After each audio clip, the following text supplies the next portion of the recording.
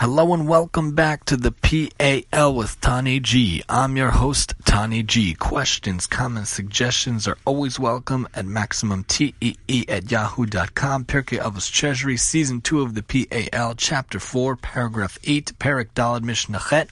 This one is a quick one, a good one, but a quick one, and they're all fantastic. So let's see.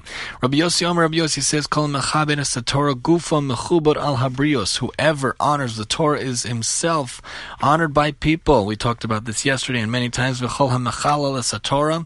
Anyone who disgraces the Torah, God forbid, gufa mechulel al habrios. He himself is disgraced by people. Rabbi Yossi Bar Chalafta, fourth generation Tana, was a student of Rabbi Akiva, Sipsachim and Yevamos. In the wake of the aborted Bar Kochva revolt, Rabbi Akiva was martyred by the Roman Emperor Hadrian before he was able to ordain Rabbi Yossi and other distinguished disciples who were needed to fill the vacuum in leadership. Therefore, one of the senior sages of the time, Rabbi Yehuda ben Bava, ordained Rabbi Yossi and his four colleagues, Rav Meir, Rabbi Yehuda bar Eli, Rabbi Shimon bar Yochai, and Rabbi Elazar ben Shmuel. The Talmud relates that these ordinations were conferred under harrowing conditions. So let's see what the comment says. Whoever honors the Torah is himself honored. Honor to the Torah assumes many forms. A learned person pays tribute by explicating its textual nuances and showing how every word, letter, and phrase is significant, incorporating multiple layers of meaning. Others do it by showing respect to Torah scroll and scholars and students. Rashi and Machzor Vitchi list others to display appropriate honor for Torah. They include one who is careful not to place a Torah scroll on a bench where people sit, or to place one scroll on top of another, one who teaches Torah only to suitable students, and one who listens carefully to the public Torah reading and does not carry on conversation while it is being read.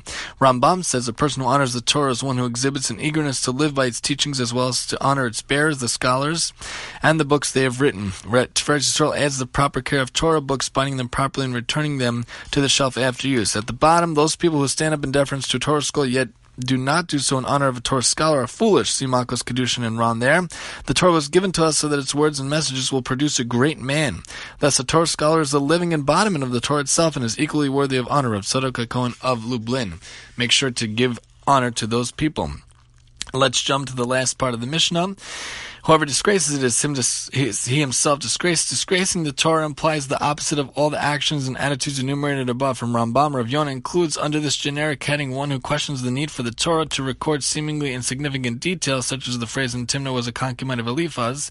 From Genesis, this disgraces the Torah since it casts aspirations on the sacredness of its every word. And make sure not to do unethical or antisocial conduct on the part of a Torah scholar. That's a blatant disgrace of the Torah. People will say, look at that person who learns Torah. Woe to his parents and teachers. See how ugly his behavior is. Make sure to realize you're an embodiment of Torah. You're a living example of the Torah, especially when you wear yarmulke on your head in public. Make sure to do Kiddush Hashem and not Chil Hashem, God forbid. And at the bottom of the page, imprint on the body. One must honor even an aged Torah scholar who has forgotten his learning. See Brachos. This is derived from the fact that the shards of the first tablets which Moshe smashed were placed in the Holy Ark along with the complete second tablets. Maharal explains, the words of the first tablets were erased with the smashing, yet the stones upon which they were engraved retain their holiness. Likewise, the body of a scholar is the surface upon which his Torah learning is engraved. Even if the words are now gone from his mind, the initial etching leaves an imprint on the body. He's no longer the person he was before the Torah elevated him. Hence, one must honor a former scholar not for what his mind once knew, but what his body became.